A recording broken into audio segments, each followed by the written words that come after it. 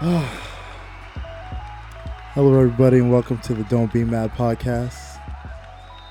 I would say your weekly dose, but this is a different week than usual for a lot of us. Most definitely.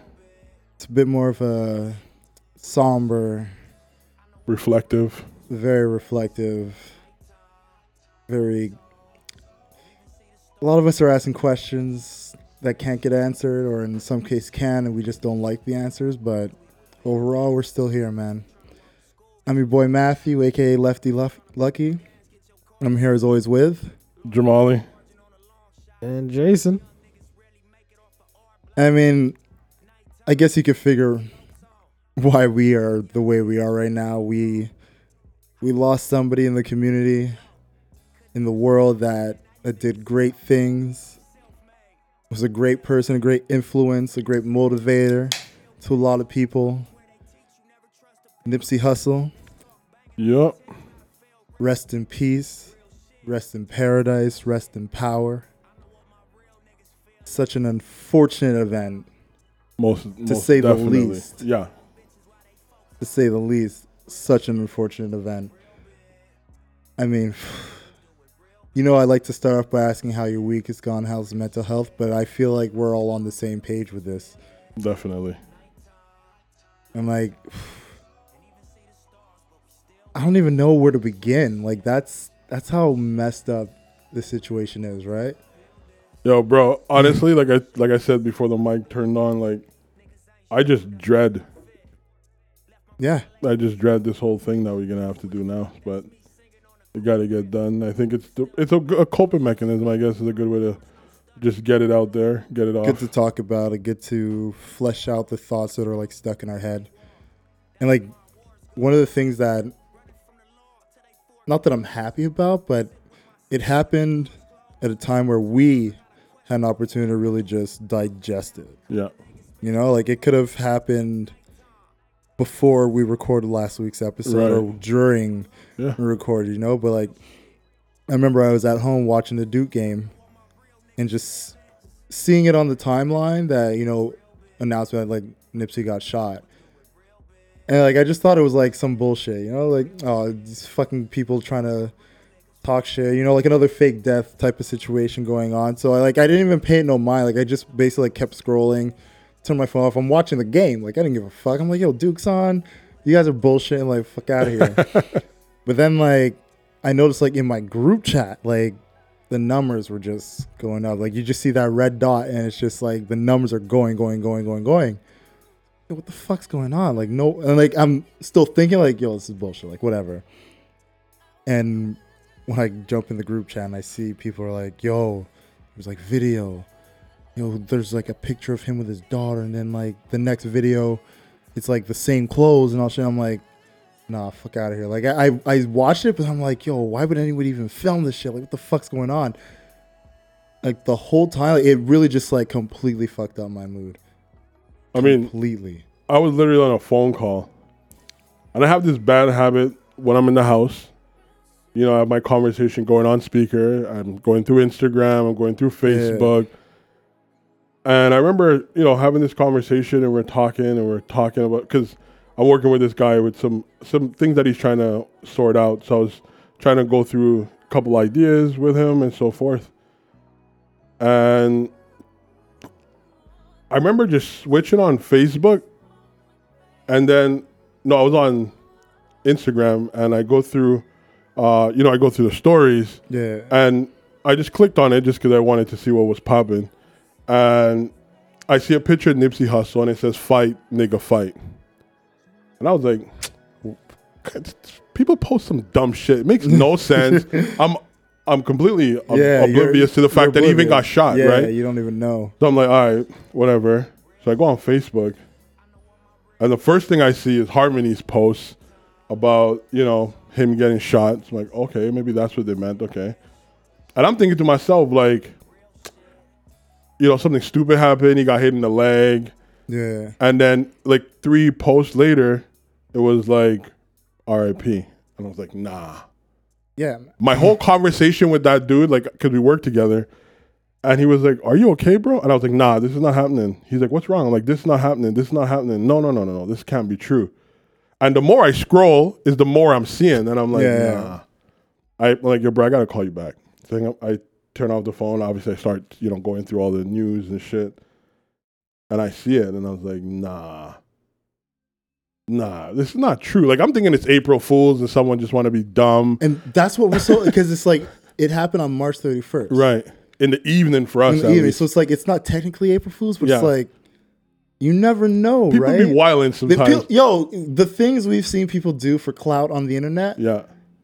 Like, you essentially, you're so skeptical about everything you see. Right. Which is why, like, when I saw the first post of, Nipsey got shot, and like that video that you don't clearly see Nipsey, right? But you see like the shirt and the shorts. I'm like, fuck out of here, like that's bullshit, Like it's a movie set or some shit. Yeah. Like literally, I'm complete full denial because I don't see Nipsey. Right.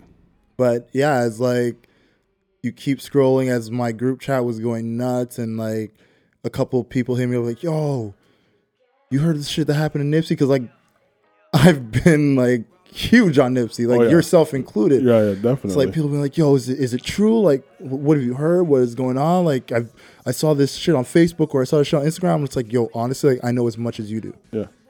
But at the same time, I was like, I wish I didn't know as much as you did, because I'm just like, I want some type of confirmation. Yeah. At that point, I'm just like, yo, if he actually did get shot, like, let's just hope. Like, the only thing I had wrote on Twitter at that time was, all I want to hear is, he's in the hospital stable. Right. That's it. Like, if it is true, that's all I want to hear. And at that point, I was like, I put my phone down. I'm like, yo, I don't even want to look. I'm going to hold out. I'm going to wait. And then one of my friends texts me and he's like, yo, like, he's dead. And like, it was the only one that went through, because like I literally put my phone on Do Not Disturb, because I was just hearing like the pings and all that shit. And like when you do it, you have like the emergency list.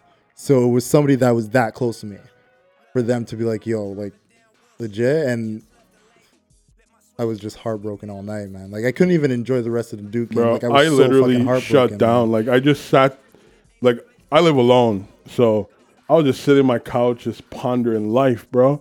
I was like, nah, this can't be Nipsey. Like maybe it's some stupid shit.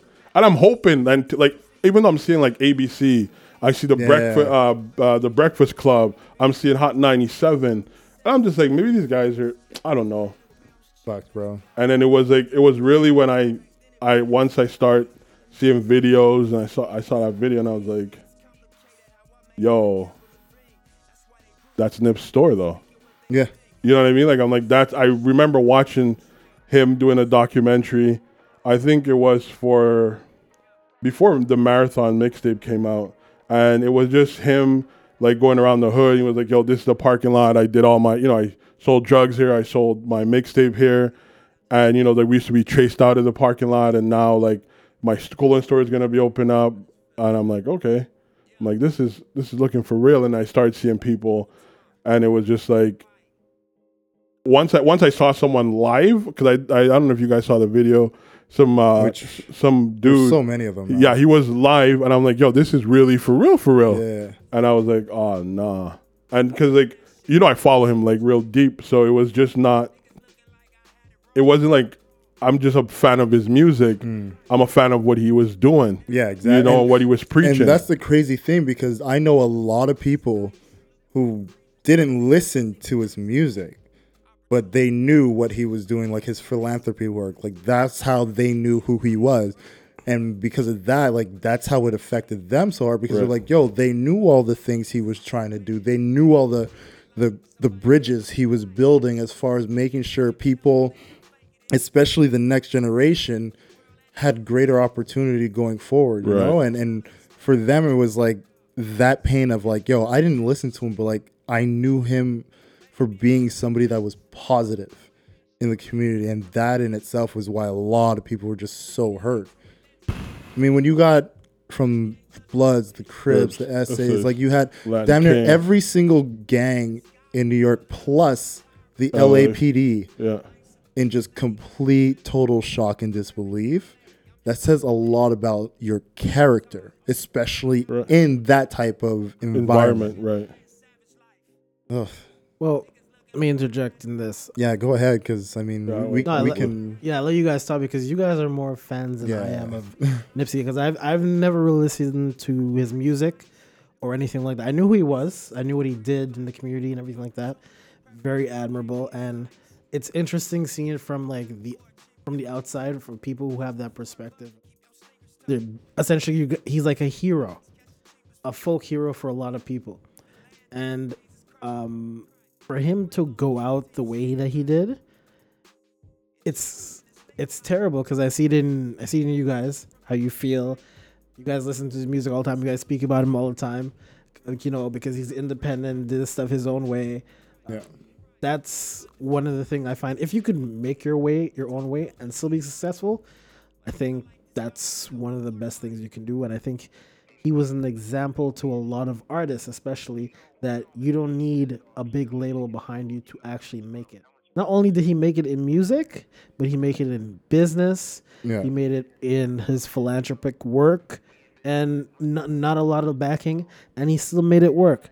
And I think it's a moment to look at these are the type of people that you should these are the type of people you should back in life. Yeah, you should protect them. These are the type of people these are the ones you protect, you champion, and you promote. Yeah, you promote these because they're the one that's helping the local business. They're the one that's helping their, putting their time, blood, sweat, and tears.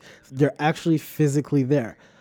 Hopefully we'll get into a little bit more conversation where we can explain that. I have a little different view of that, we definitely will. We'll get into that into a little differently. Yeah. But I think he was one of the actual good people, because I've seen clips on Twitter of him when he was younger, like back in the early 90s, talking about, I don't want to just sell records. I want to invest in real estate. Yeah, that's the one thing that stood out about him, For myself, I remember the very first time I heard a song from him was back when I was going through the Nah Right blogs, and he was on a feature on Game's song, and hearing him there, and I was like, I like this dude's flow, he's got a good sound, and I dove a bit deeper, and then I noticed that first track came out, but he still had a few interviews out there because he was in LA, at least, with LA Leakers and all those guys. He was blowing up. And in all those interviews, he always preached about, as much as he was in that gang life, what they were about was making sure everything that they did was good for the community. His type of gang mentality was not gang banging. Mentality. And that's exactly his. It was more it was the fundamentals of which the Crips were. The discipline. Yeah, true discipline. We don't do it criminally. We do it fundamentally. We do it through making sure our community is being propped up. We invest in ourselves. We push each other forward, and we make sure that everything that we get, we give back.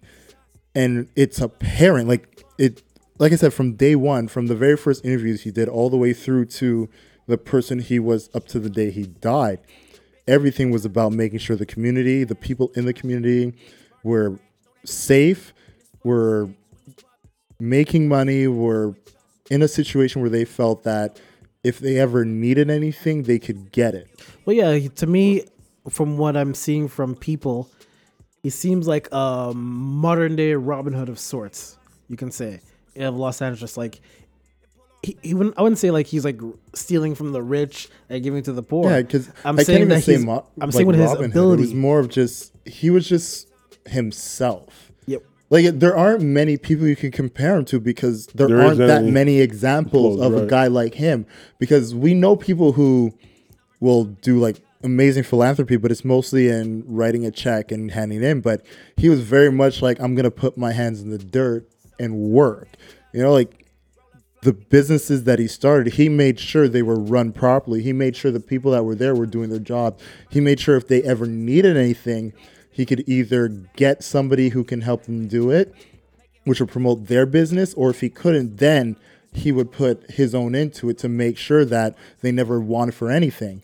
And the fact that he was very much hands-on is why you look at everyone from children in elementary, high school, coming up in that community, all the way to the OGs and the elders who looked at him and were like, no, this is a guy, like, this is a stand-up man. Like, we talk about kings all the time. Like, he was moving like a king. Normally in a community where you grew up, if you see that you're someone that's doing something positive, something to build up the community, no one's supposed to fuck with you. And that's normally what it's supposed to be. If you're being positivity, not to just one group of people, but everyone, no one should bother you or should give you any hassle. It could be police, it could be to people you have a disagreement with. No one in any case should be doing this stuff.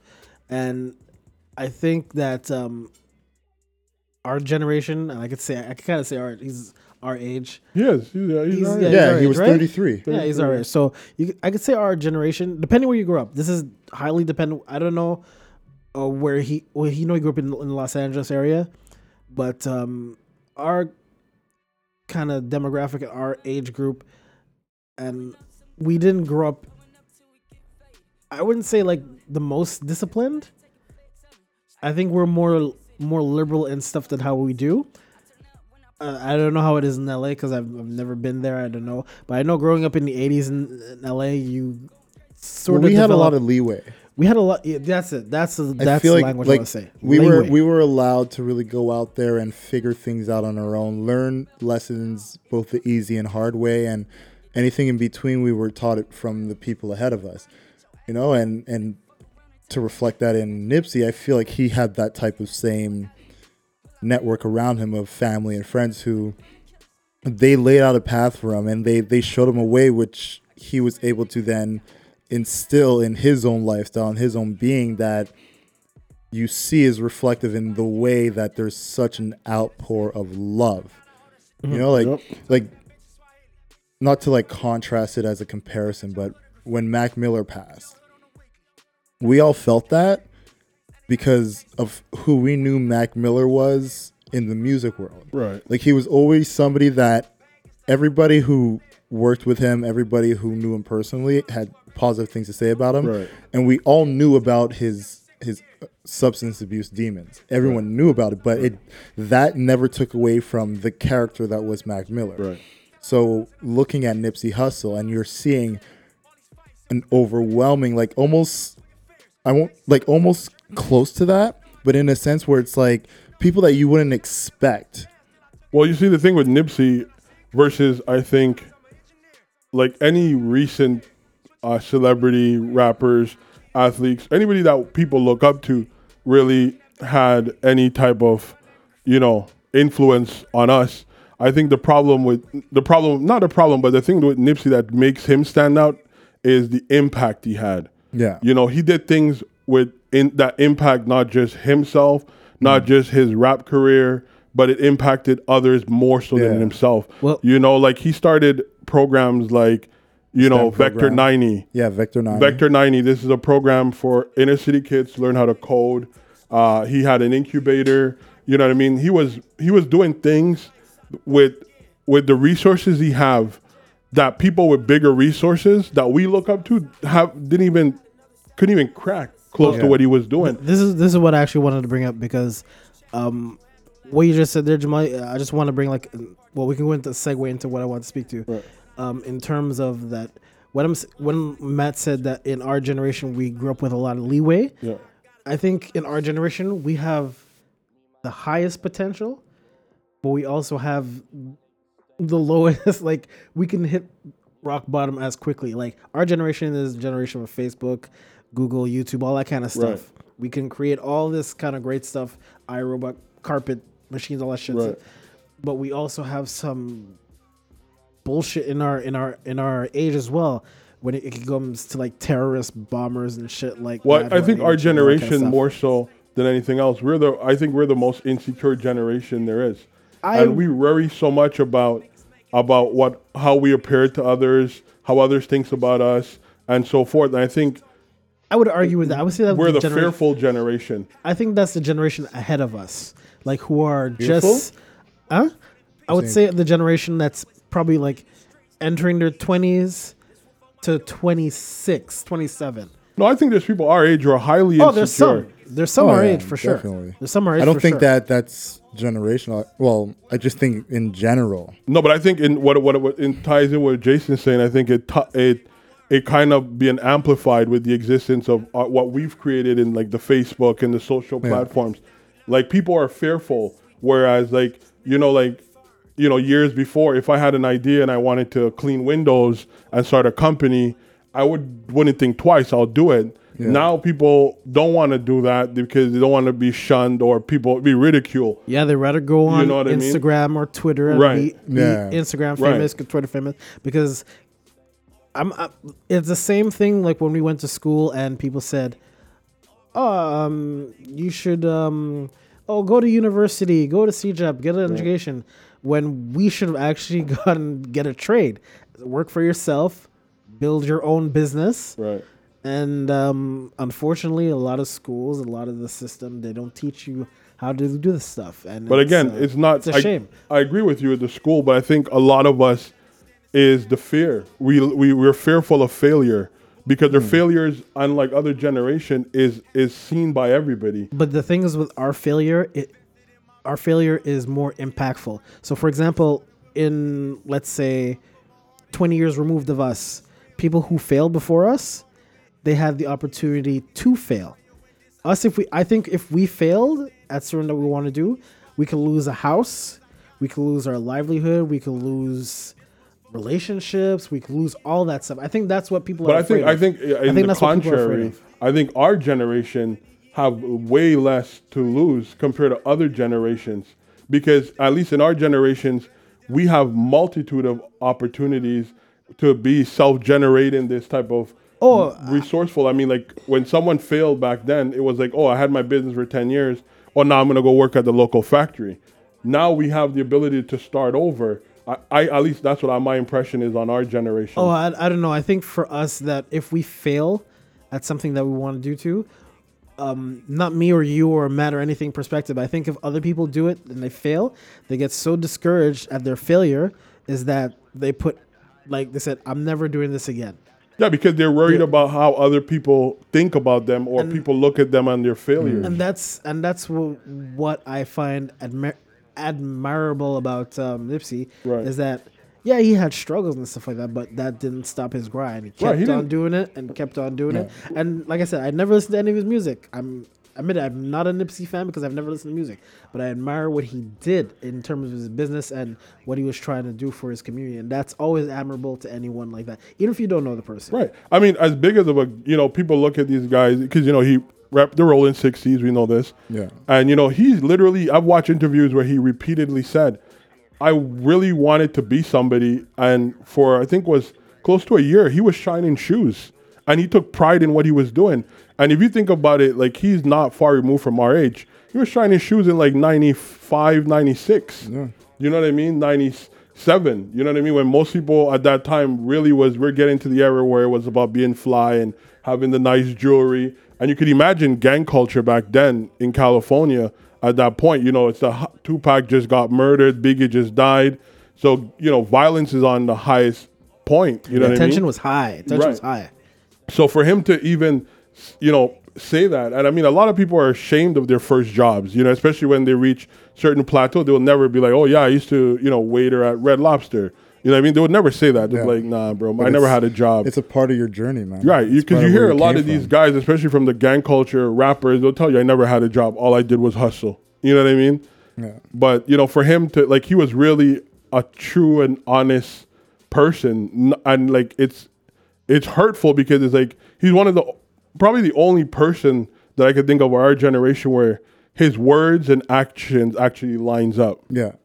You know what I mean? Like he said, such a rare thing to see. Right. Somebody who literally preaches a certain way has so much evidence that this is exactly what they're doing. Right. And I would say, add to that there's another person who is like that, doesn't rap, but he plays basketball. And as much as I don't like him, I'm not like him, but I don't think he's great. I'll give 100% props to LeBron for that. Because that's what LeBron does all the time. Melo's up there too. Can we put a mark on that just for future reference? Kobe's still the best though. No, but Melo does this. Melo does this in his native country of Puerto Rico. Yeah. But you get what I mean, though. Right, like LeBron would. You put your money where your mouth is. He puts exactly. and people are always going to remember you for that thing. So whatever criticism they may have about you or whatever, people are going to remember. Oh, he did this for me. I can do this for other people, and that's how you essentially spread the wealth. Yeah. It could be knowledge, it could be money, whatever. You're spreading the wealth. Well, I mean, like, and bringing it back to that, the idea of legacy, like that's one thing that Nipsey preached heavily with the marathon mentality is he can put out the best rap songs there are, and that can be his legacy. Right. But if he doesn't have something that goes beyond that and something that is tangible that people can really reach out to, not just for inspiration, but as something that helped them get forward outside of just what he's doing personally. Right. What legacy is he actually setting up? Well, look at it. Look at us. Our conversation that we're having right now. We didn't even talk about any of his songs. We just talked about the person and what he did in the community. We didn't even touch upon his songs yet. Well, for me, because I look at him more so, he's more than just a rapper. To me, rapper is like the fifth thing he is, the fifth greatest thing. I think when I want to say year 4, year 5 of him being a rapper is when we really saw what his mentality that he brought to us in those early interviews was becoming, you know? And it was small things. Like I remember when he had put out Crenshaw. Right. And he was selling like Proud to Pay. Proud to Pay, yeah. And people were like, $100 for mixtape. I'll know about that. But you literally had people who were proud to pay because on the back end of people paying that, they were given so much for it. Right. It wasn't like you're literally going to get this mixtape for $100 and that's it. Like it wasn't a greed thing. It was, no, the money that you're giving me is actually going back to the community. Right. And you get a free show. Yeah, you got a free show. You got merchandise. You got, I think there was like signed things. And on top of that, like he even said, like a portion of it would be donated to these specific things. So when people actually dove a bit deeper than just seeing the $100 price mark, they realized, no, like this is actually for a good cause. Like this is actually worth it. And then when Mailbox Money came out, he was saying $1,000, but that $1,000 wasn't just for the music. It was this is for the community. Like it's going to a good place. I think that for him, it's more that the things that he was actually doing, in regardless could be rap or anything, you actually saw it go back into the community. Oh, definitely. The music was always secondary to him, and that's something that I feel people didn't realize until maybe 2-3 years ago. Right. When all like the big plans that he had for Crenshaw and Slauson in South Central, like when all those plans were really starting to grow, when you realize he was trying to get low income housing apartments built for people in that neighborhood. That's when we're like, yo, like that all started because of these things he was doing musically that he told us about. You know, like the shows where he would literally go out there. I remember I was listening to, I think it was Flagrant 2, where Kaz was talking about how Nipsey would come out and literally perform for free. And the only thing he would ask is that people donate to like certain charities or certain organizations that he had. Like, he's not even charging that party to pay him, but he would go out there and just throw his philanthropy at them like, yo, I'm not telling you guys I'm doing this for free, but do this and support the movement that we have going on. And people actually did because they knew who he was. But, okay, I'm not sure if you guys are... No, because I want to segue into something else in regards to Nipsey. What you're saying from like his philanthropic work and everything like that. Because this is something I saw on Twitter. Like, there's a lot of stars, big-time superstars, label known like from Jay-Z, Beyonce, all these big label people saying to, oh, Nipsey, you a real one. He was a real one. This, R.I.P., R.I.P. And there was this guy on Twitter that said, no, fuck that shit. You guys are in his level or higher. I know which guy you're talking about. I'm sure you saw it. Yeah, I saw it. He said, you guys are in his level or higher, and you guys are not even doing at least half of what he's doing. I remember that. And I'm like, that is and like, some real shit. In some cases... I'm not saying artists that are big. I'm not saying all. Some. No, and that's why I'm prefacing with in some cases.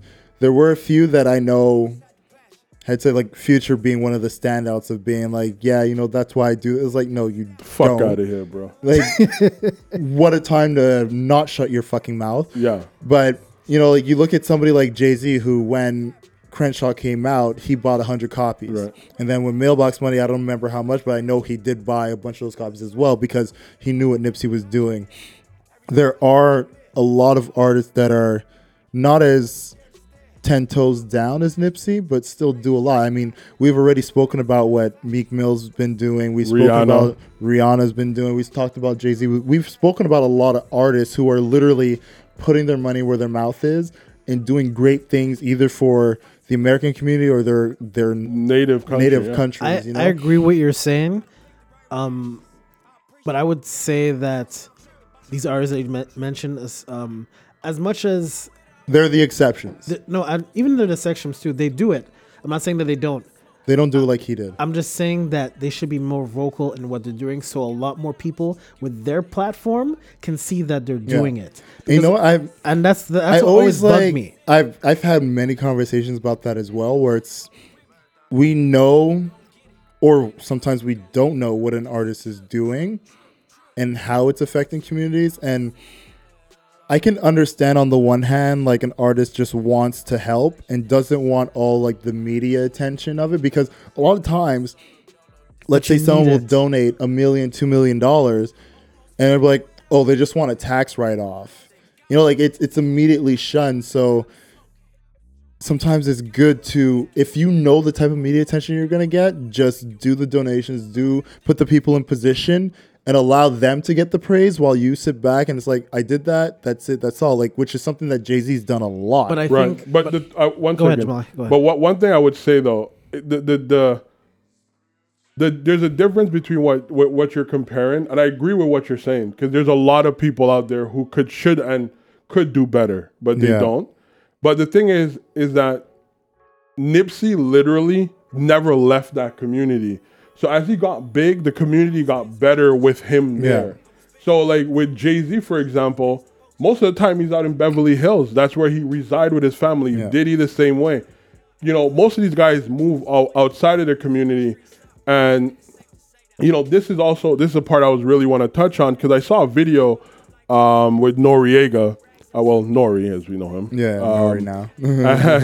And he was saying something, and I thought about that. And I was like, you know, for years, you know, people always thought, well, you got rich and you switched up and you moved out. And I was saying, like, what if Nipsey did that? Would he still not be alive right now? Because he would have probably been a Sunday afternoon somewhere in Malibu, somewhere chilling. You know what I'm saying? Yeah. And it's like, it's one of those things where, coming back to like donation and people being involved in community, we come from an environment which is sad, but we're willing to kill somebody out of jealousy. No. And it's out of senseless things. So it's hard for a lot of people to really go and be hands-on, right? When they don't have the support. Like Nipsey was good. Like no one was going to touch him. You know, he was affiliated with the people who ran that area. So he was good. So it afforded him the luxury of staying there and really be impactful. And so when you have people like you see Trick Daddy does this for years. Trick Daddy been having Trick love the kids. You know what I mean? Like people do a lot of things. Like LeBron is impactful again. And another thing too that makes them both impactful is because they have the same mindset. And it's a good comparison that you made, because LeBron took his 5 best friends and he literally put them in position in his where they business have power, where they're able to live their dream, and together they're able to accomplish a lot. Nipsey did the same thing. Yeah. And you know what I mean? So like, and I want to layer on top of that, because I remember when this all happened, a lot of people jumped straight to his Twitter and they were trying to figure out what his last tweet meant. Right. Having strong enemies is a blessing. Right. And I was one of those people too who was like, why would he tweet something like that? And then literally a couple hours later, he passes. But it came to pass that the reason he had tweeted is because he had literally just met up with a rival gang blood member who was one of the top members, and they essentially came to a piece where they're like, yo, our people and your people, we're going to work together. We're going to make sure this community stays safe. And there was literally pictures of them together, where they sat down at the table, videos and everything. Because they were like, yo, they need to see that we can do this, that we can come together as a community, and like, regardless of if you're on the rival side, we can make this work. Right. So in that understanding of someone like Nipsey, who, you know, had the nickname Neighborhood Nip, yeah, it's not like there's purpose and reason for why he was still there and why he was always working, because if you take him out of there, the influence, the strength that he has, the visibility of people understanding that you can overcome, like he's rolling 60s. Like, we know, or even if you don't know what that means, in LA, people from rolling 60s don't get to where Nipsey is. People from any gang don't get from. And usually the ones that did left, took their people with them and didn't turn back. Right. Whereas he wanted to make sure that the kids that were there noticed, like, this is what us in this clique are supposed to do. And I know people have their reservation of he should have never stayed in the hood. Once he got his money, he should have left. And I mean, there's going to be 1,001 opinions on that. Right. But when you see what his passing has done as far as the outcry of pain, him being there meant so much more than if he had literally just said, I'm just going to write checks and leave it at that. Right. I think that's where I guess, well, myself, I kind of sort of disagree. I agree with most of what you're saying, but I sort of disagree. Like, I don't think you necessarily have to be in the hood to prop up the hood. It's good that you're there because people see you, they can interact with you, they can talk with you. But I don't think you need to be there all the time. Like how LeBron does it. LeBron's not in the hood all the time, not in Cleveland all the time. Yeah, but two different career paths. Though. I know. Like I don't think he has a choice in not being there. No, but what I'm saying is that a lot of these, like, as much as your hood is safe, you think you're good in your hood, you need to have a sort of security with you. And I remember this is always the funniest thing I've listened to a comedian said. He says he grew up in the housing projects in Chicago. One time he just went by himself thinking like, oh, I'm from here. I'm from Southside Chicago. No one's going to mess with me because they know me. He said it was the biggest mistake of his life. He said these people nowadays, regardless of the people you grew up with in the past and you see them now, you don't know who they are. They completely change. So you don't know how to react. So one person can come up to you asking for money like, yo, do you have $500? I used to help you out when you were a kid. And like, I don't have this money. You don't want to give it to him. He might start to shake you down because he has nothing to. No, I'm not joking though. It's serious. No, I get what you're saying, but here's the difference between that situation and Nipsey's. This is a guy who got famous, was gone for a while, and came back, whereas Nipsey never left. And just to touch on what you said about security, let's be clear. Nipsey was a person who had security. Yeah. He knew the dangers. Too.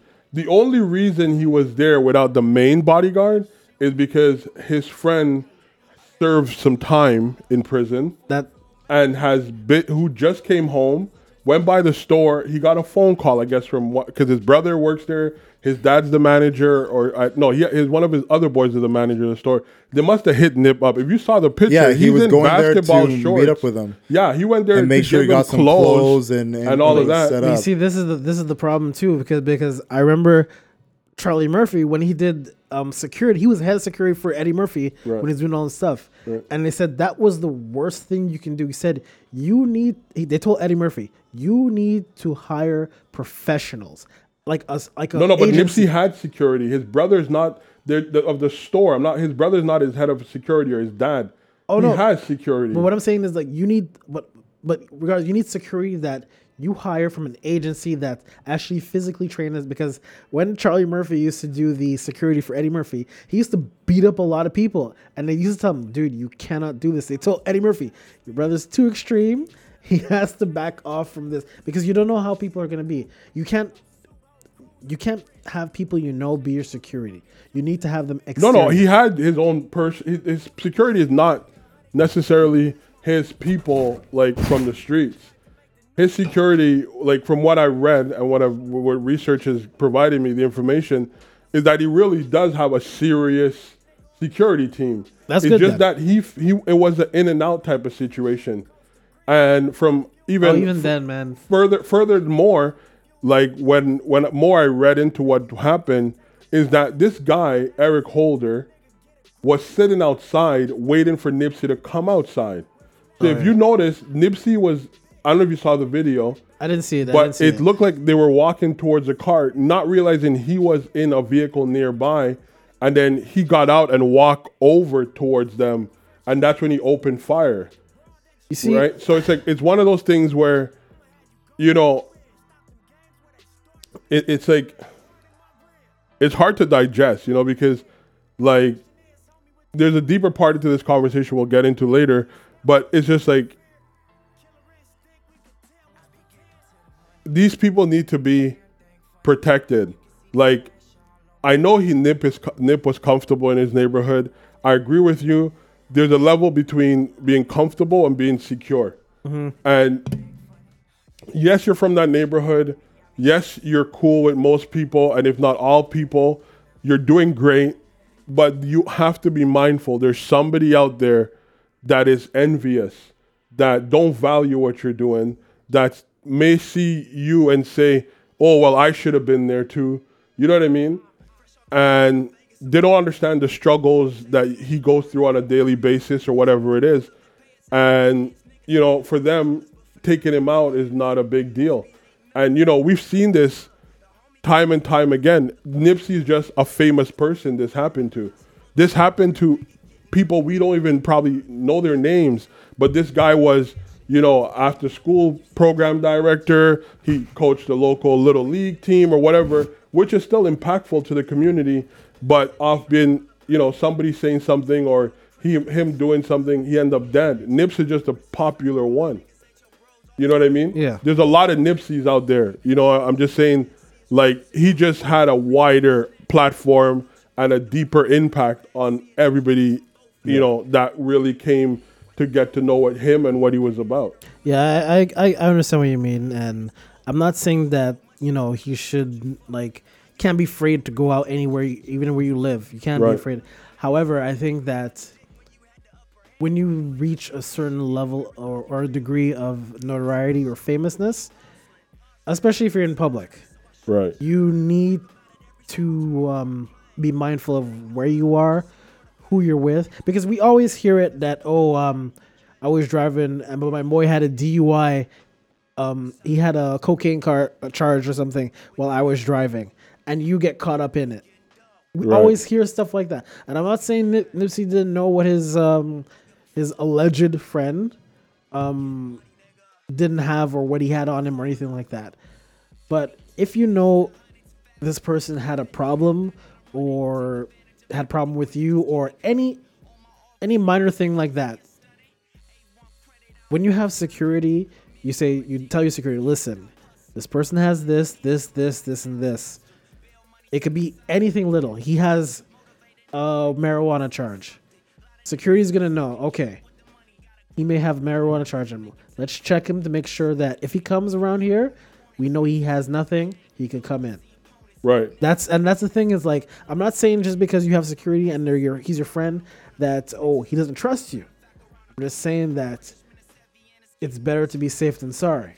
And I'm not saying it's Nipsey's fault. Right. Because it's not his fault. Who could predict any shit like that? No one can predict that. Well, I mean, let's touch on this now because I think that's where we're going. So it turns out that the Nipsey's killer was, well, an affiliate, a longtime friend. Well, I won't say friend. I'm not going to put that far. They knew each other. They knew each other. They knew each other. They grew up with each other. We read each other. The problem with what I have is that there's not really much you can do when it comes to certain situation in regards to how your relationship turns out as you grow, right? You can't control it. Yeah. Some people are going to go left, some people are going to go right, some people are going to get left behind, some people are going to get ahead. What I would say, however, having looked into it, it appears that this individual was part of the gang culture as well and broke code. And the code of silence is what he broke. Apparently, he was an informant. He worked with police. He snitched. He gave up information. Nip, being true to the values which he was raised on and believes in, was like, bro, you can't come around here. You know what I mean? Nip at that point literally owned the whole block. You know what I mean? The whole shopping center. But that's what I mean. Now that's when you should tell your security. But hold on. When that's but so him saying don't come around here, it shouldn't be surprising to that guy because that's how it works in those neighborhoods. Yeah. You work with you're an informant, you're no longer part of the community, you're excluded. Yeah. Right? So whatever altercation happened, one could only believe it happened, and Nip was like, you know what, this is getting hot, I'm leaving. And you could tell, like, because where this happened, he was leaving. I don't think he was even mindful that the guy was there until he started shooting.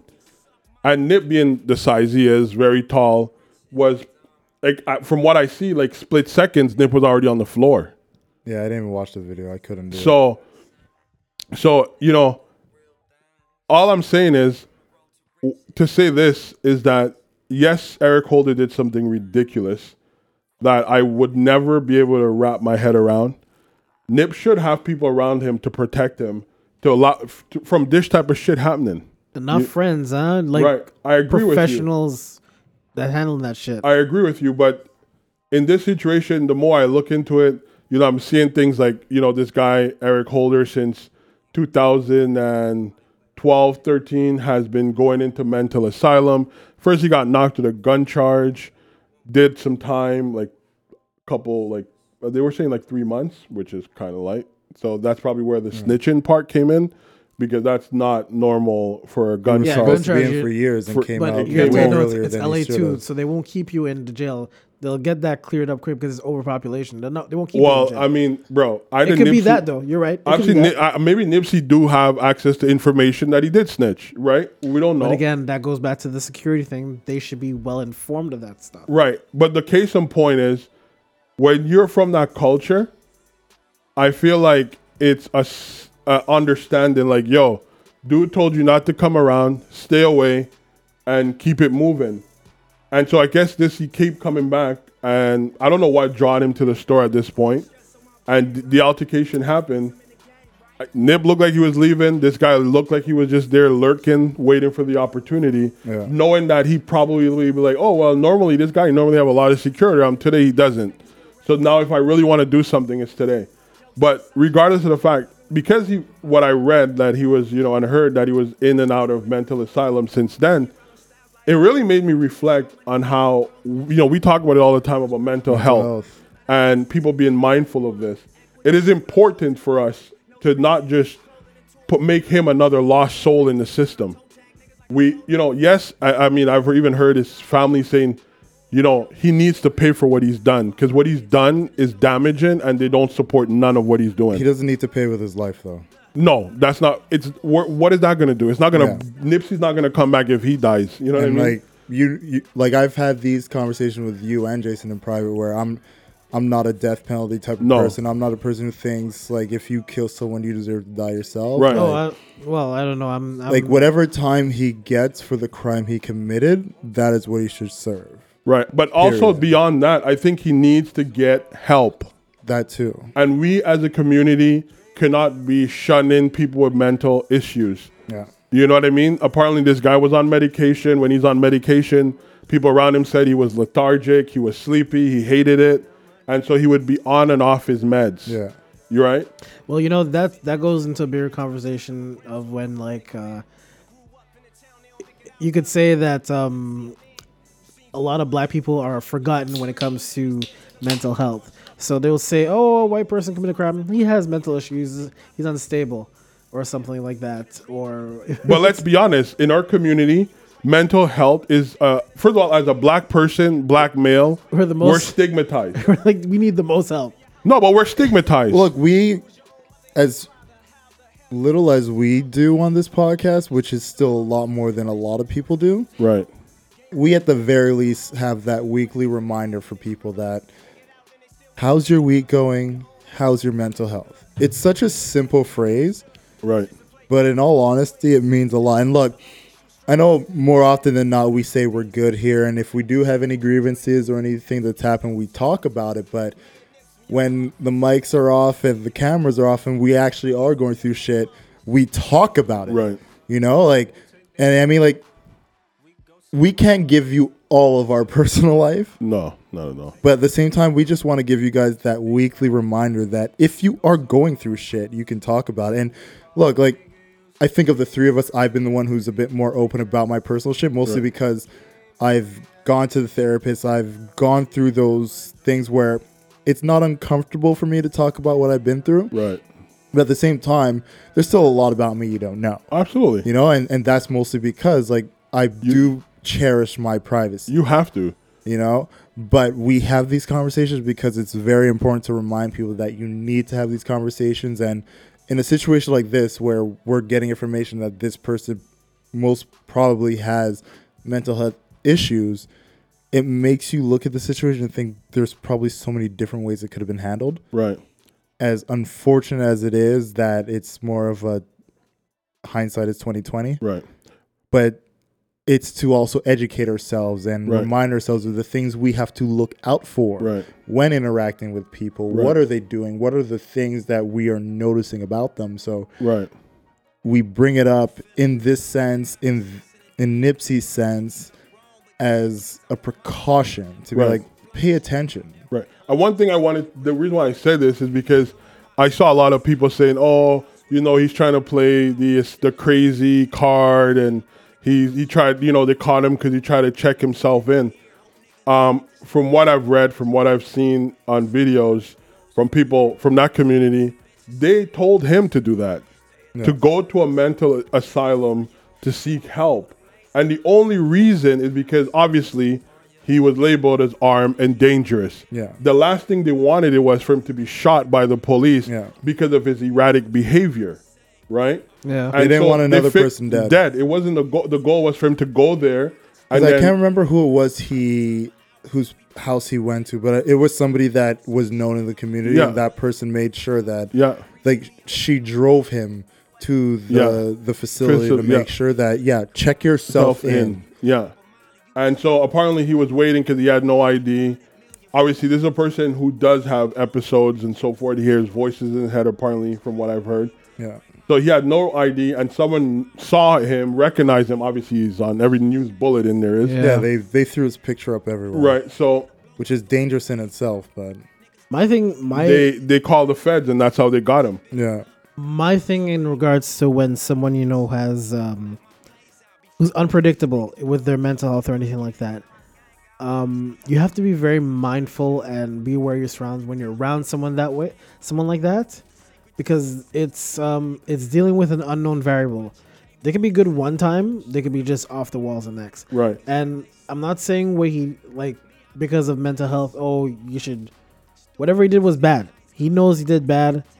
It's obvious. I think he does. I mean, I've seen videos of him, and he looks like someone who regret every decision he made. And like I'm like hypersensitive to this shit because, as both of you know, like one of my nieces is autistic. Like she's on the spectrum.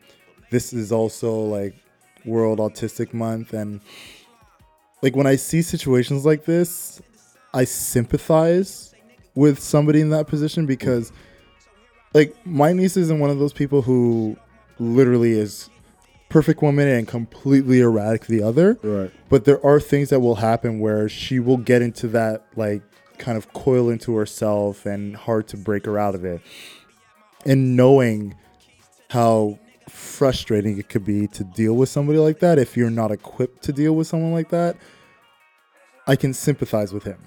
Right. Which, I mean, if you're at home and you're wondering how the hell I could sympathize with a murderer, this is your first time to figure it out. Right. When somebody has these type of mental episodes where it, especially if they're hearing voices, which would most likely be in a schizophrenic or bipolar type of situation, it's not something that is easily controllable. It can be one word that sounds familiar to something that somebody said that literally just sets you off. It could be a smell. And one thing when it comes to humans, of all of our senses, the sense of smell is the one thing that we can relate to a memory that happened 20 years ago. Like, it's such, like, all of our senses become so hypersensitive, and doubly so if you have those mental incapabilities attached to it. Right. So when I heard that situation with this guy where he possibly has mental issues, which is why he checked himself in, and then there's a history of him being there, like, it made it so much more frustrating because it's more a matter of, as much as I'm mad and I'm disgusted that Nipsey got killed, what was this guy's state that led him to go that far? Because everybody's asking the question of how could this happen? And something like that is literally a prototypical situation of let's figure out how this could have happened. Right. But I also think it's important for us to understand, like, you know, a person of his, you know, him growing up, like, you could think about it. You grew up with a group of friends, right? And you've been cool with them all the way through. You make a mistake. You obviously, you know, a lot of people are like that. You know, they make decisions to do things as a group because they're, you know, that's where their confidence come from. Yeah. And then they're left to deal with something that they did on their own, and they're left to deal with it. And I'm not saying snitching is a mistake, but you do something out of whatever fear, whatever it is, you do the crime, you're not built for the time, whatever the case may be, right? The thing is, he's shunned from the whole community, right? Yeah. And so when you put that together with the fact that this person has mental issues, being pushed away, being shunned, being in isolation, it doesn't help. It amplifies these issues. And the thing about it, when you have that type of thing, people become erratic, right? Because I think he did this. I don't even think his intention was to kill Nipsey. It could have probably, I'm not going to say that. Let me take that back. I don't know what his intention was. Yeah. But in whatever he was trying to do, I think attention was what he was trying to get. He wanted, I don't know what, from who or whatever it is. It could be a possibility. But he went about it the wrong way, and there's no justification to it. Any number of things. I think what people have to understand is that when you have people who have mental health conditions or anything like that, you need to approach them in a way of patience. You need to have patience and understanding. Is paramount. Patience, understanding, and you have to understand what people are going through. So I know a lot of people. Empathy, man. When you say like someone has autism or that, it's not a mental health issue, but I'm saying people who have autism. I've always said, like, people who always shun people who have autism, saying, "Oh, we're not going to hire them for this job. We're not going to do that." No, it's simply a matter of understanding at that point. It's not even understanding. I'm like, why are you stopping this person from trying to work? They're gonna find they've made it through life doing it a different way. There's multiple ways to do something. There's not just one way to do something. Exactly. And that bothers me, especially with people who have autism. Like, you're not hiring them because they have autism. They probably can do it another way and probably could be more efficient than the way that you do it. And I think what a lot of people, especially in like healthcare professionals and stuff, not a lot of education and patience is given to a lot of people with mental health issues, a lot of people with physical disabilities or mental disabilities or anything like that. Right. And I think that's a disservice to everyone as a whole, because if you had more education, you could understand and you can see the problems quicker and you can react quicker. So, for example, the person Eric Holder who had that issue with Nipsey, maybe there were signs, we don't know.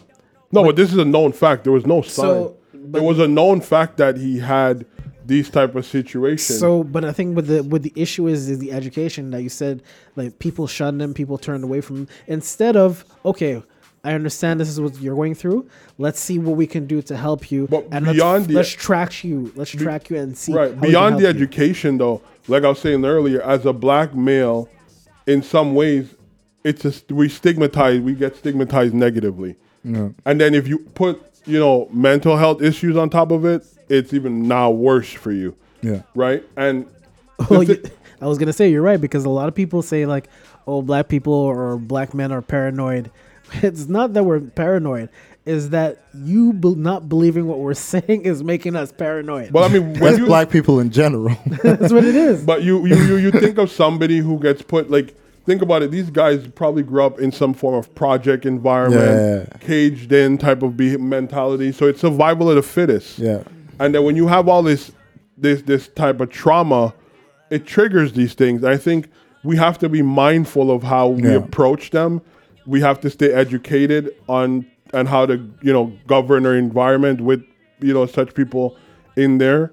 And, don't be shy and don't be shunning people to take up help. If you need help, whether you're a man or a woman, you're not lesser than. You're actually greater than most people. Because it takes a brave heart to even admit that you have an issue. Your pride is not pride is not that important when it comes to your well-being. Just drop that shit and get yourself. Your pride should not. If your pride stunts your growth, it's a liability. Oh, I agree. You gotta put your pride aside, and allow yourself to get the help you need. And you know what I mean? Like, I feel like we need more support system in our communities because. Like, obviously, like I know people, growing up, they're super hyperactive. You know what I mean? And I've seen what like Ritalin do to people. Like, it's not pretty. You know what I mean? Like, people look like they're dozing off on themselves. And it turns into a fucking zombie, man. Right, but I could only imagine how. I think that's weird. Could you imagine if that's you and like you're having a episode or you feel like it's coming on, you got to pop a pill. And then you do this, and then like your day is gone, or you have no friends. You can't really be sociable. Again, that's more into this. Like people who are hyperactive, I don't think like when they say ADHD or anything like that. I think ADHD is bullshit. I think you need to stimulate people's mind in a certain way that keeps them interested and active in a certain activity. So for example, when I'm sure you guys seen this in your schools in elementary and high school growing up, there are people in the special class because they're too hyperactive or anything like that. It's not that they're hyperactive. It's that they get bored in the stuff that they're doing and they want to do more. Well, and I've noticed that. I mean, that's a whole other conversation. That's a big other conversation. Right. To put it shortly, everybody learns differently. There you go. That's it. And like we know this. Like there's people who learn visually. There's people who learn hands-on. There's people who learn just from hearing. Like everybody learns differently. So and there's more ways to do one thing. Like it's a lazy tactic of you're not learning the way I want you to learn, so you got to go over here. Like that. That's essentially what it is. To keep it as layman's terms as possible, without going into that 2-hour conversation. There's more than one ways to learn to do something. Exactly. But all I'm just saying, I think as a community, we have to be a support system for those that need it. Don't make them feel lesser than, because at some point they're gonna react. You know what I mean? It's a normal. Not I won't say it's normal, but some people don't go as far as taking up a gun and doing this. And I have to be fair in my argument by saying, if he could pick up a gun and shoot it, he has some level of rationale going on in his head. Whether it's, you know what I mean? Like I don't think anybody could pick up a gun and shoot it and think it's. Which is why like we look at it in a sense of, and as hard as it is to do this, he did the crime. He has to do the time. It's simply that. Like we talk on this podcast, on our social medias all the time about justice being served. We cannot then look at, because of somebody that we respected so highly, somebody that we looked at as literally the shining example of what these kids should look up to, his passing as a reason for us to literally steer away from who we are and the morals we keep and just the alignments that we've always had. Well, I mean, it's social media time, and like we can't, and that's another thing. Like I've seen people, like, especially when they said, they're keeping Eric Holder in solitary confinement. They're like, yo, just send him out there. And it's like, no, like if we start saying things like that, if we really feel like he should just be sent out there to be essentially attacked by the wolves, we are no better than Eric Holder. Oh, I'm of the mindset of like, if he gets psychologically evaluated and they determine that this dude he's like schizophrenic, has whatever he has, seek the help that you need. Keep him confined, seek the help that you need. However, if they find out that it was just pure bullshit or anything like that, and he just did that because he's just being a hater, and I don't know because I haven't followed it too well. But look, even if it's bullshit, I'm not a person who thinks the price for death is death. Oh no, I'm saying I don't feel like that at all. I've never felt that way. I don't think. And I'm not gonna allow Nipsey's death to be the reason I promote that. Like, absolutely not. Oh, no. What I'm saying whatever is, if it's a 25-year sentence, then it's a 25-year, 15-year, whatever is the law for what you committed, that's what you should get, because there's no denying that you did this. You know, like, and him having a lawyer is simply because it's not that the system will take advantage of them. Because they can easily just be like, everybody's pissed off, 100 years in prison, that's it for you. But I mean, we've seen this, I mean, not in this capacity, but this is exactly the scenarios that we see play out. Yeah. People get persecuted on social media, and then the justice system just hands out charges, hands out, punishment, because they see that it's in line with what the media is really out there and people are saying. So, I keep my same thing, and I'm saying the same thing. When it comes to justice, it's not how we seek justice for the victim, but also the justice and the given to the accuser or the person who committed this. It works both ways. It has to be fair. It can't just be. It works both ways. As much as decision. It may hurt you to hear this, listeners. Oh no! Justice has to work both ways.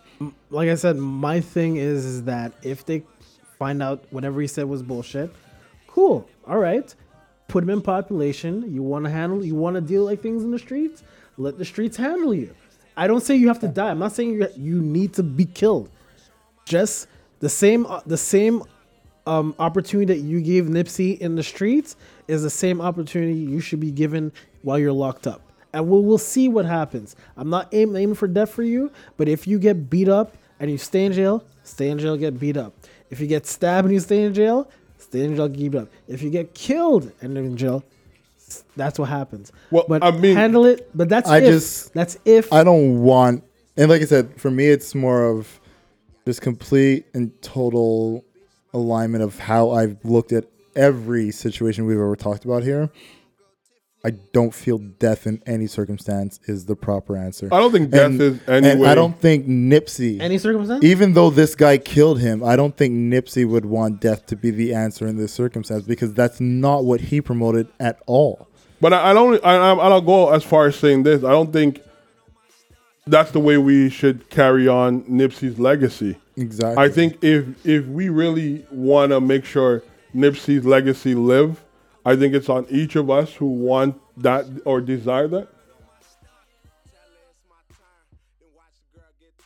If anybody who wants that needs to take up some role in their respected communities and try to replicate. He left us a blueprint that it doesn't take much but commitment and effort to have an impact.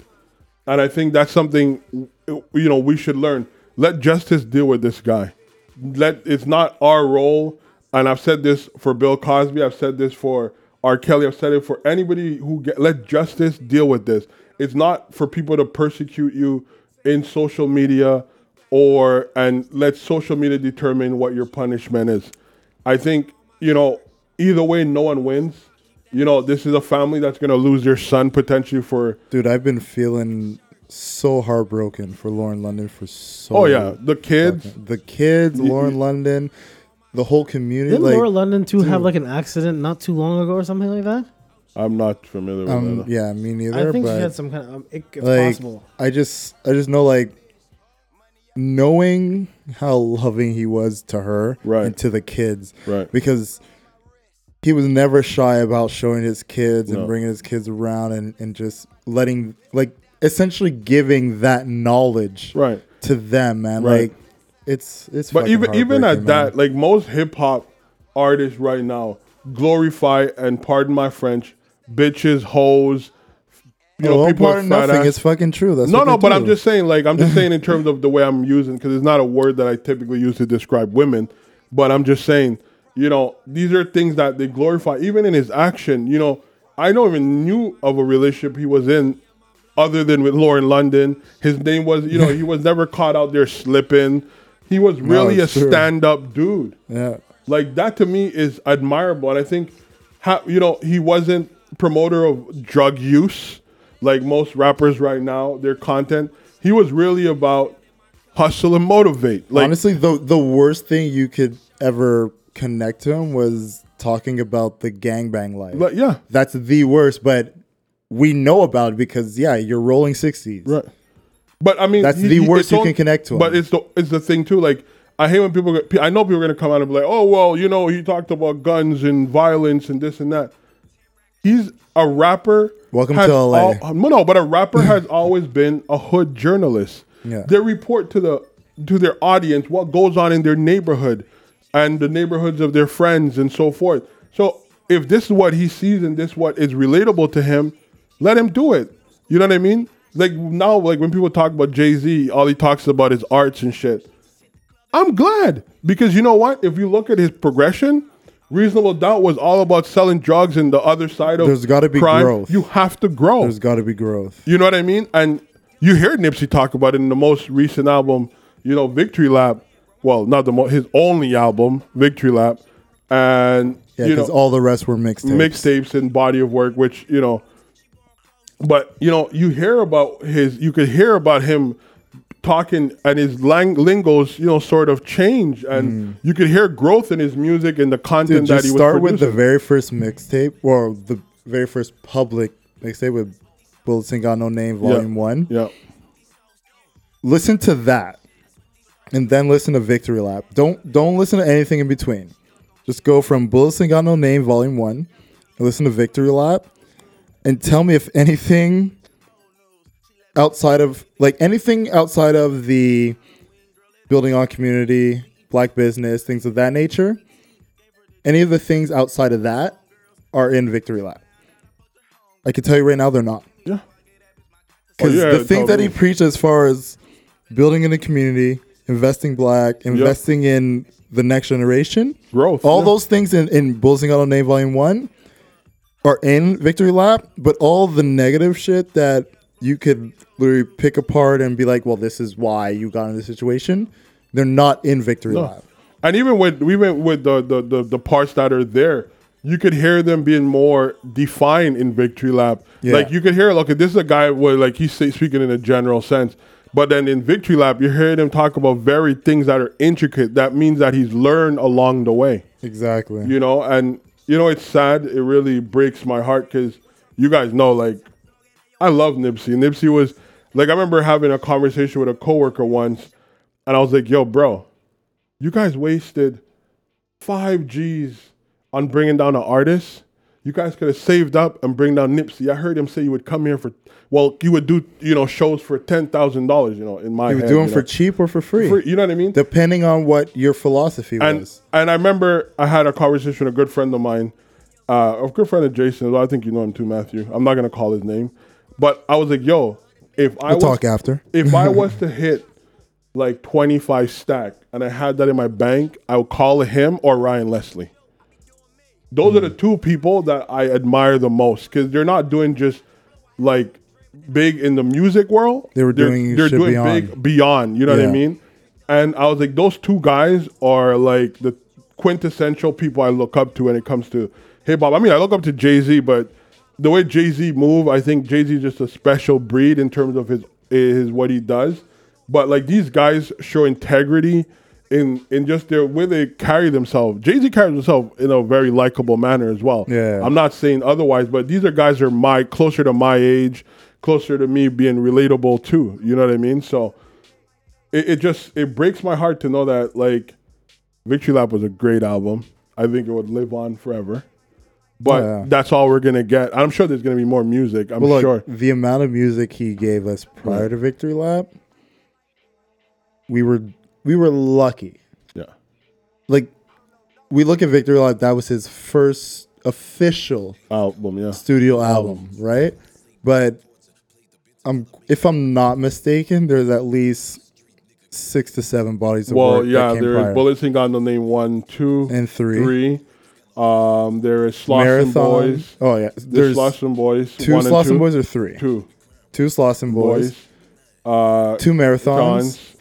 Crenshaw and Mailbox Money, and then so it's about Yeah, this guy has more bodies of work than some artists that are signed to major labels. You know what I mean? And then, you know, when you think of all, like, even on that, he was collaborating with artists that, you know, he was everywhere. Everywhere. Rick Ross was on Marathon, on The Weather, you know, that record. Everywhere, you have, man. you know, Belly worked with him on some of these records. So it's just like, he was not shy of who he was. He embraced himself, and he didn't let his past or where he came from limit to where he was going. And I think if we want to carry on his legacy, is to have that mindset. We can't have excuses as being like, yo, I grew up in the hood, or, you know, I come from a single parent household, or this or that. It's I've been a marathon, to jail. It's not a race, right? Man. Like, put plain and simple your money where your mouth is. Obviously, some of us would never reach Nipsey's level, but I do believe that some of us could surpass him, and that's where greatness happens. Well, look, let's close it out on this. There was only one Nipsey. And there will only be one Nipsey. There will only be one Nipsey, but with what he was doing, what he set up, right, and what he was trying to create, and the blueprint, there will be, at the very least, 100 more Nipseys because of what Nipsey Hussle did. Right. So I look at it as painful as this is, as fucked up as it is, what he was able to do within his community, and now that we're noticing it internationally, his philosophy, what he stood for, the foundation that he created, it's going to live on through so many other lives that looked up to him in a way where they saw somebody who was respectable, who was honorable, who stood by his word, and they're not going to let that die. We can't. This is not even a once-in-a-lifetime type of person. This is like, I mean, as much people want to compare him to Pac and Biggie, these guys never lived as long as Nip, but didn't have the impact Nip had, like in terms of building and growth and expanding outside of music.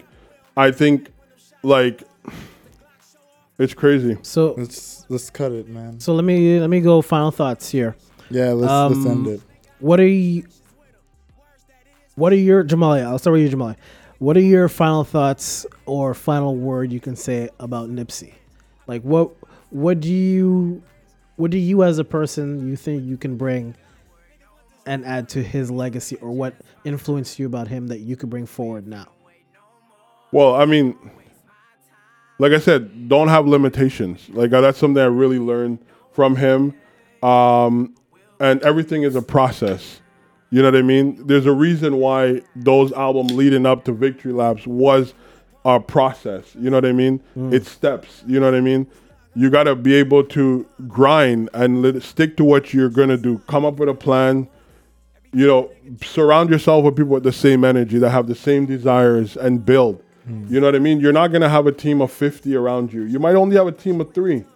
But if your 3 of you guys put your energy and what you guys stood for behind those values, you're going to go somewhere. I think that, to me, would be the greatest thing I've learned from him. And, I mean, how we could continue to do this is literally give back to our communities in constructive ways, and not just give back. You know, it doesn't have to be money. It doesn't have to be, you know, we all have one thing in common, and that's time. You know what I mean? Us 3 were lucky. We were university educated. We could give back information.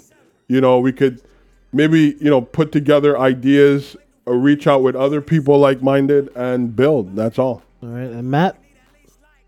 I'm going to keep it as simple as possible. It's a reminder that the people that are close to you, people you admire, the people that inspire you, the people that motivate you, remind them, as well as yourself, how much you love them, how much you appreciate them, support them, build with them.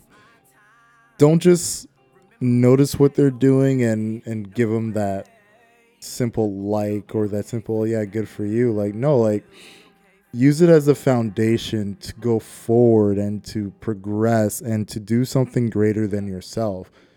You know, like, it can be the smallest of things where it's your first donation. Right. Or it could be the greatest of things where you set up a foundation with a group of friends, where you each of you just throw in $100 and that's how you get it going. But it's just this idea of making sure you pay it forward.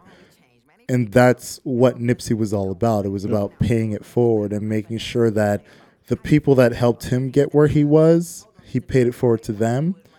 And then the people that he knew were coming after him, he set things up for them. Right.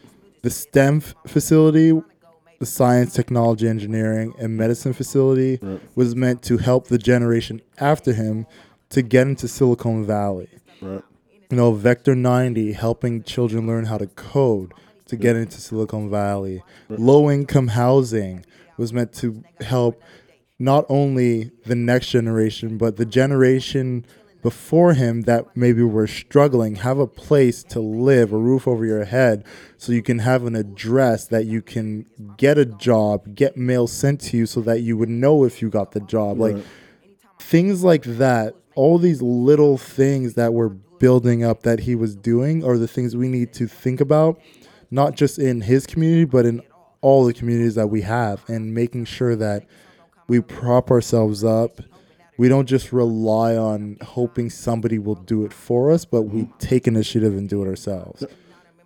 And at the end of the day, remember to tell each other as much as possible. Dude, I've told you and I've told Jason on this podcast and outside of this podcast, I love you both. I appreciate you both. That's a mutual feeling around And here. look, I know you guys have your mixed feelings when we argue on here, but understand, like, we can shout at each other. We can look like we want to rip each other's heads off. And it'll never stop. It will never stop. But at the end of the day, I can tell you right now without a shadow of a doubt, the three of us love each other. No, the four of us, because Tyler's here as well. He's in the background, but like we love each other, like genuinely love each other. It's respect and it's love at the end of the day, no matter how heated it can get over a topic. Nothing is ever, nothing is too great for than a conversation. And at the end of the day, my bad, bro. I want to make sure that in holding on to his philosophies, we never forget the fundamental foundation that makes it all work is love. It's love and it's appreciation. Right. Always put that forward. I have one last thing to add. Yeah, man. Because I just reflected while you're talking. And I remember, like, when I was younger, we used to go on these camping trips. You know what I mean? And as a counselor, they used to always tell us, leave the where you're camping the same way you met it, or even better. And I feel like that's what our anybody goal should be, is to leave your environment that you were brought up in better than you were brought up in. So it's always better. It's always progressive. Yep. And I think that's why his impact would be for everlasting generation to come, because he made such a, mark, and he's done enough to have changed, his community for the better, right? And I think that's what everybody's goal should be. Yeah. Anything you get yourself involved, leave it better than you got it. That's all. Right. Any last thoughts, Jason?